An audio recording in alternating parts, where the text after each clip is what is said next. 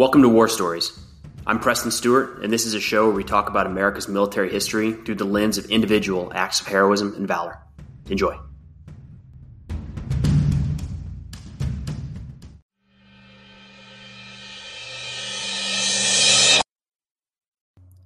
Today we have the story of Corporal Anthony Casamento. Casamento was serving as a squad leader within a machine gun section during the Battle of Guadalcanal in the Second World War. He was serving with Delta Company, part of the 1st Battalion, 5th Marines, that's rolled up under the 1st Marine Division, and the actions we're going to talk about today happened specifically on November 1st, 1942. Now, to back it off a little bit and talk Guadalcanal and kind of where we sit in the war, this is really very early in the Second World War and definitely in the Pacific Theater. So the United States was propelled into war with the Japanese attack on Pearl Harbor on December 7th, 1941. I'm going to be careful how I say this. The first major offensive ground operations that the United States takes after Pearl Harbor is going to be on Guadalcanal when we land American forces in August of 1942. So that's 8 months.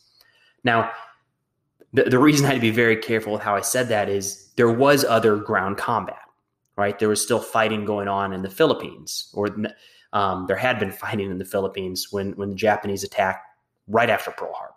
Guam had fallen. There was fighting on the ground at Guam, but it wasn't much of a fair fight, and it certainly wasn't an offensive U.S. operation. We were still kind of reeling from Pearl Harbor when the news of the Philippines and Guam started to come back. It was during this early portion of the Second World War where the hits kept coming, and it was bad news after bad news after bad news. So the U.S. is you can imagine wanting to take the fight back, wanting to stop the bad news, just stop the losses. And there are certainly some American victories in this window. We have the famed Doolittle raid where we send bombers over Tokyo to really just kind of, it's a quick victory, maybe is a way to put it. Risked a lot of lives, but it was a way to say, hey, Japan, you're not invincible, and a big morale boost in the United States, right? Very early after Pearl Harbor. Then we had the Battle of Midway, a major U.S. victory, a big turning point in the war, really. If you're talking about this backward slide of the United States, can't win, Midway is kind of one of those points where it starts to shift a little bit. And Midway was in June. So, let's say June. Even the 6 months after Pearl Harbor, think of the state the country was in, the morale, and we're trying to build up the American forces, but maybe it's a lot different today, but I don't know that it seems incredible that the United States had the patience to say, just wait. We're building back our strength. We're building the force. We're coming. And they did. But in comparison, I want to bring up the attacks on 9/11 and when we put troops on the ground in Afghanistan, because I think it's similar in the sense that we didn't know it was coming. We had to build a force. We had to build deployment packages. We had to move people around the world.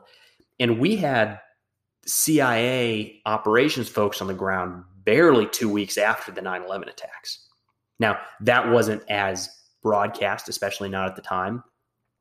And it would be a little over a month, about 5 weeks. I want to say it was mid-October that Army Special Forces teams started to insert across Afghanistan. And that was fast, right? That was really, really fast. And if we look at the war in Afghanistan after 9/11, it was incredibly quickly getting there and all that. But nonetheless, I remember people were chomping at the bit. Like, what are we going to do? So there's airstrikes and there were still things happening, and that we could say we're kind of taking the fight to the Taliban, to Al-Qaeda. Not as easily done in the Second World War, but man, we were just patient and we waited and we built up. Eventually, by August of 1942, there's the decision has been made. We're going to start this offensive to start to take back islands. A lot of these islands weren't necessarily, not held by the United States. Some were, allied with the United States. So we'll say, maybe take back the Philippines, right? Because that was a very, very close U.S. ally. So we're going to take back control of that.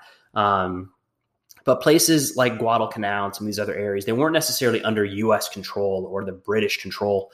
But they also weren't under Japanese control until they landed troops on the island, fortified them, and started building airfields. And that's a red flag. That's the thing that we can't allow. We, the United States, the Allies, can't allow. And the reason that Guadalcanal and the Solomon Islands, really in the South Pacific, catch our attention is they're starting to create airfields and harbors. There are natural and some creation of artificial harbors, but there's airfields on this series of islands in the Solomons. And the Solomons are really like a shield, like a barrier to Australia. And they sit northeast of Australia, New Zealand. And if you were to go directly from the United States to Australia back and forth, or even Hawaii, you're running into the Solomons. So if the Japanese have any size force there that can disrupt, destroy shipping, transport, aircraft, anything, it's a problem. We got to open up. We run the risk of being cut off from one of our major allies in the conflict, especially in the Pacific. We have to maintain that line of communication. We have to make sure that is a secure travel route. So in turn, the Solomons move up the list in terms of where we're going to take action first. It kind of allows us to take the Solomons and start to, cartwheel north up towards Japan, because this is really South Pacific. It's pretty far south of the Japanese mainland. There's a series of islands in the Solomons. And in fact, Guadalcanal, although it's one of the largest islands, isn't on the initial list to be invaded, because you got to focus on other areas where there might be more Japanese troops, or most certainly airfields. But eventually we see that the Japanese are building airfields there, and they're occupying the island. So we decide, all right, Guadalcanal is going to be one of the targets within this campaign. And of course, as we look back, when we talk about really the campaign across the Solomons, Guadalcanal is it. It was such a long fight, such a nasty fight, that is kind of the picture of the entire Solomon Islands. But right out the gate, it wasn't one of the objectives. Nonetheless, Americans land on the island in August of 1942. So there we go. There's our 8-month chunk, and we're in the fight, taking the fight to the Japanese. Something to remember during the Battle of Guadalcanal is this is our first fight. We're getting back. It takes a little while to get into fighting shape. And we might have had 8 months to build up, maybe manpower and equipment, but we haven't, the men of the 1st Marine Division that are landing in Guadalcanal, very few have been under fire. And those who have, it's been a while. And I'm not sure that any that land in August of 1942 have been under Japanese fire. That I don't know for sure. Maybe some folks got out of some of these other areas, but it's a green force in the sense that this is going to be their introduction to combat. And every war is different. Every island in the Pacific is different. So we got to get back in fighting shape. And that's going to take a little while. So pretty early in the conflict, in the battle for Guadalcanal, the United States pushes inland and takes an airstrip that we rename Henderson Field. And it's going to be that toehold that we need. It happens on the Normandy beaches. We have to get a certain ways inland so we can continue to bring in reinforcements. It happens across the Pacific, island after island, whether it's a landing beach or an airfield. It's no kidding, we have to hold this. This is our only way to maintain a foothold on this island. It's the airfield. Something that's interesting in the Battle of Guadalcanal is when we look forward, or look later in the war, there's going to be fights that are determined ahead of time. We know that the Japanese can't reinforce. We know that they have a limited number of supplies. We know they might not have been resupplied for some time. We know we have naval and air superiority. In some areas, it's just a matter of how long and how deadly some of these fights will be, but we're going to win. That is later in the war. Guadalcanal is the first fight. When American troops land on Guadalcanal, and for a few months after, it is a toss-up. It is we can dive into details and say, well, Japan was never going to win this or that. But at the end of the day, during the Battle of Guadalcanal, the forces on the island were roughly equal, especially if you apply the fact that the Japanese are defending. You generally need fewer troops to defend than to attack and take. The idea there is a defender can dig in, can create fields of fire, can wait. They don't have to expose themselves to enemy fire, whereas the attackers do. So there's fewer Japanese on the island, but over the course of the battle, not so many fewer like we're going to see later in the war. Air superiority, it's not a thing at Guadalcanal, not for a while. The naval superiority, in October of 1942, Henderson Field is shelled by Japanese warships. You don't often think about that. You don't often think about American troops on these islands coming under naval gunfire, unless it was friendly fire. But on Guadalcanal, 2.5 months after we landed, and we've been fighting on the island, the troops there are being shelled by Japanese warships. That's not naval superiority. That's not, if you had air superiority, you wouldn't have Japanese ships close enough to fire on our troops. It's a different fight for those first few months. And in turn, what you see are the American forces on the island don't clear the entire island. It's big. Again, I can't overstress how important it is that everybody at every level is learning. We're learning our capabilities. We're learning the Japanese capabilities. We don't know if Guadalcanal is going to be a 2-month fight or a 4-year fight, right? There's plans, but this is it. We're all being tested. So what you see is the Japanese at this point, I kind of hinted at this, but I guess I'll say this outright. The Japanese were reinforcing the island. It's not something we would see later in the war, when they would either lose the capability or the desire, or for any number of reasons. They can reinforce Guadalcanal, and they are reinforcing it substantially. There are air raids overhead. American forces are being strafed by Japanese aircraft. And during the cover of darkness, Japanese forces are being landed in mass on the island. And around October, I want to say it was like mid-October, there's a solid 15,000 Japanese that are brought to Guadalcanal. That's no joke.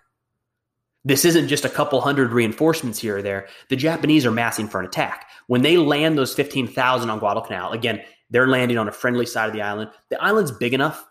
You need to have in mind that on one side, the Americans kind of control it, and you got the warships out there, control-ish, right? Still coming under gunfire. On the other side, it's it's held by the Japanese. So they're able to come and go with their ships. And in the middle of kind of these two forces, you got this island called Guadalcanal, and that's where the fighting is happening. The Japanese land about 15,000 troops on Guadalcanal in October. This is the point when I'm talking about the troop strength start to come close to equal at various times. Now, it's not like the Marines landed 37,000 there and then walked away. There's a constant flow in and out. There's a constant flow with the Japanese. But in mid-October, looking back, that was the time. That was the time where the Japanese had close enough strength to the Americans, and they decided they're going to take advantage of it. They do think that there's fewer Americans on the island than there actually are. It's worth remembering here in a moment. And they force this offensive, and they say, we're going to take what? The most important thing to the Americans right now. We're going to take the airfield. We're going to kick them off the airfield. So there's a major Japanese offensive launched. They push right up against the airfield, and over the fighting happens really during the last week or so of October in 1942. That is going to be one of the battles that we've talked about previously. We did a 2-part series on Gunnery Sergeant John Basilone, and during this Battle of Henderson Field, Basilone, famously hero of Guadalcanal, manned a machine gun and just cut down incredible numbers. I mean, I saw numbers in the hundreds. I want to say it was over 200 dead Japanese troops in front of his machine gun position after all of his guys had been killed or seriously wounded.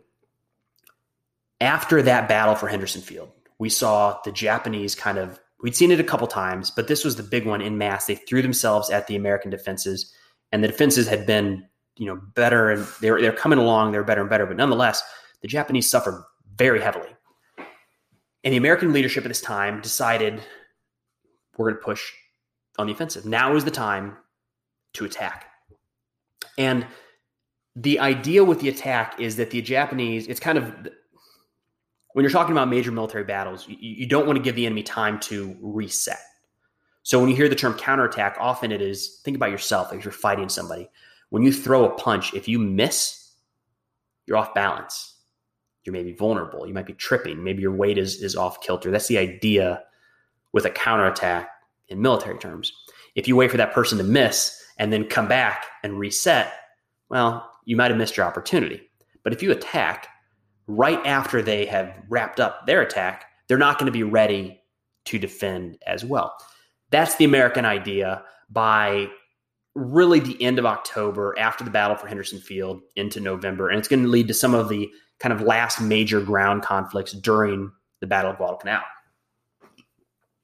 There's a river on the western side of the airfield in Guadalcanal that separates. It's wide enough to where it's a bit of a challenge to cross. And the Japanese are set in kind of in the hills and the marsh and the areas west of this river. And the Americans have a couple times kind of pushed west into that area, and it's not gone well. There's just so many Japanese forces dug in and fortifications and defensive positions. But after the battle for Henderson Field is decided, let's go. We got to clear this area out, because what's happening is the Japanese are staging there to continue attacking the airfield. So now the thought, again, the attack, counterattack, they just punched. They're not going to be ready to defend. They probably moved troops out of those areas to build up their attacking force. Let's go. And American forces start pushing west into that area. Involved in that attack is going to be Corporal Anthony Casamento. Casamento is a squad leader within a machine gun section. Now, a Marine machine gun section at that point, there was one per platoon. One per platoon within a Marine rifle company. Within the machine gun section, you would have 2 machine guns, and each one of those machine guns would have a 4-man crew, and then there'd be a couple other people in the headquarters. Casamento's job was to lead one of those 2 crews within the overall machine gun section.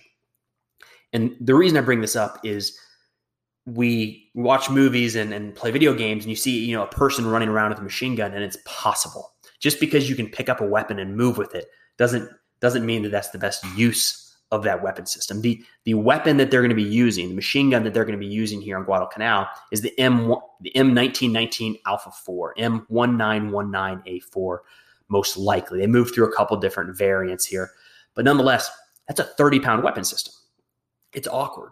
It has to be fired, should be fired from the ground on a tripod or a bipod. It can be mounted on a truck or even in airplanes. But it's also called a crew-served weapon. And that's a term we see in the military often, crew-served weapons. And the idea is that you have a team to help operate that.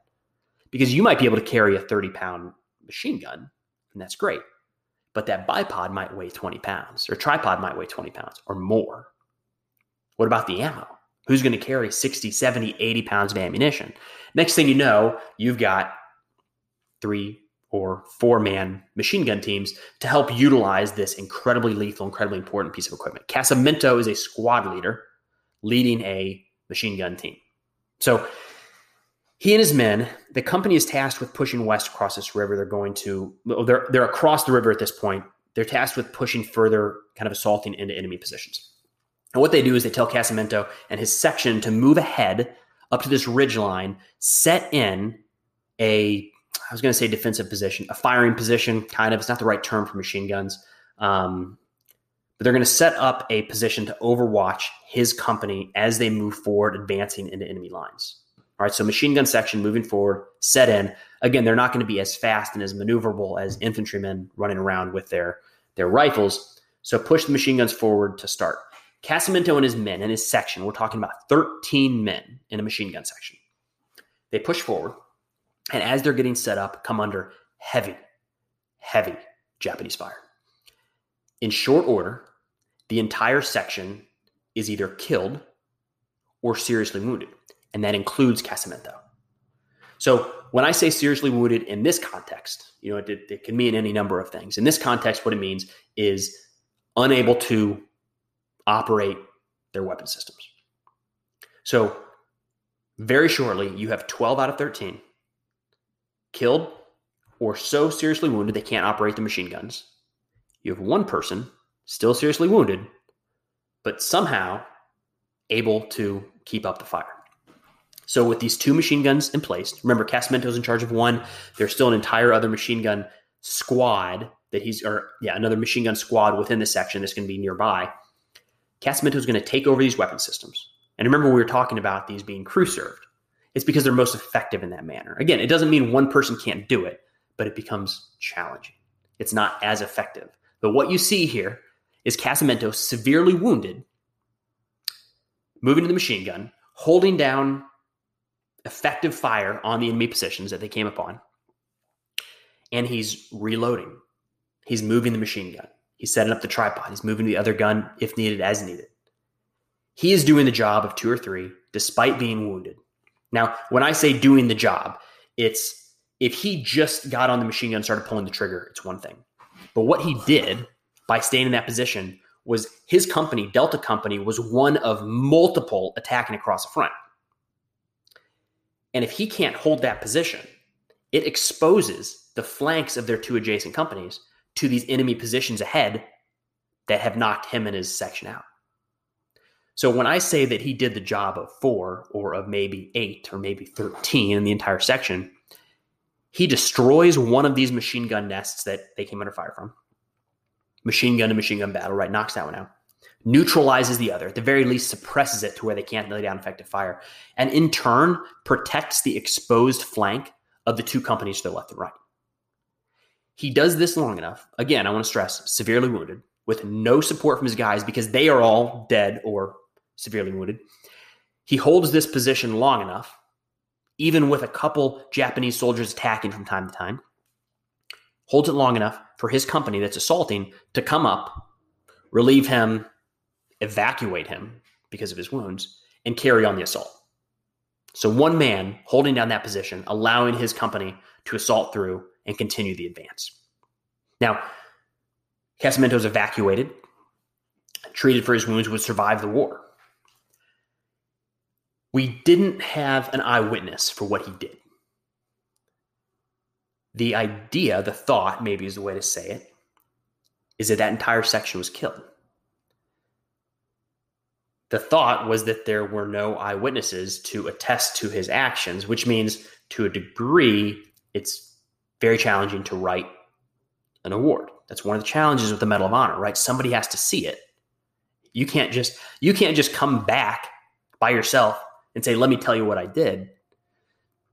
There has to be some way to verify it. In 1964, 2 men stepped forward and say, I was there. I saw it. I know what he did. Now, I looked for the details on this quite a bit, but what it appears to have been is 2 Marines that were severely wounded, and at the time, the thought was they may not have survived the battle, may not have survived the day, but in fact did. Stepped forward and said, I saw what he did, and provided testimony to Casamento's actions. That was in 1964. And then in 1980, Casamento finally was awarded the Medal of Honor for his actions on November 1st, 1942, during the Battle of Guadalcanal. This is when Corporal Anthony Casamento holds the line, allowing his company to continue their advance, protecting the flanks of the 2 adjacent companies when his entire 13-man section goes down dead or wounded from incredibly deadly enemy fire. Casamento holds that line, allows the advance to continue, and 38 years later, for that action, will be awarded the Medal of Honor.